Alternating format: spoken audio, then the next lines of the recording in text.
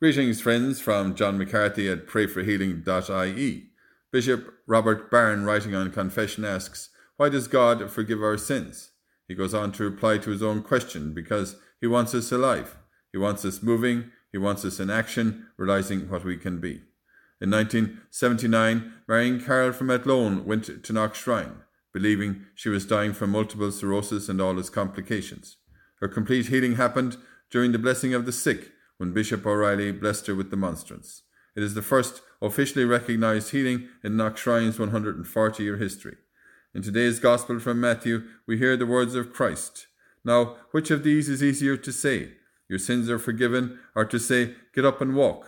But to prove that the Son of Man has authority on earth to forgive sins, he said to the paralytic, "Get up, pick up your bed, and go off home." And the man got up and went home.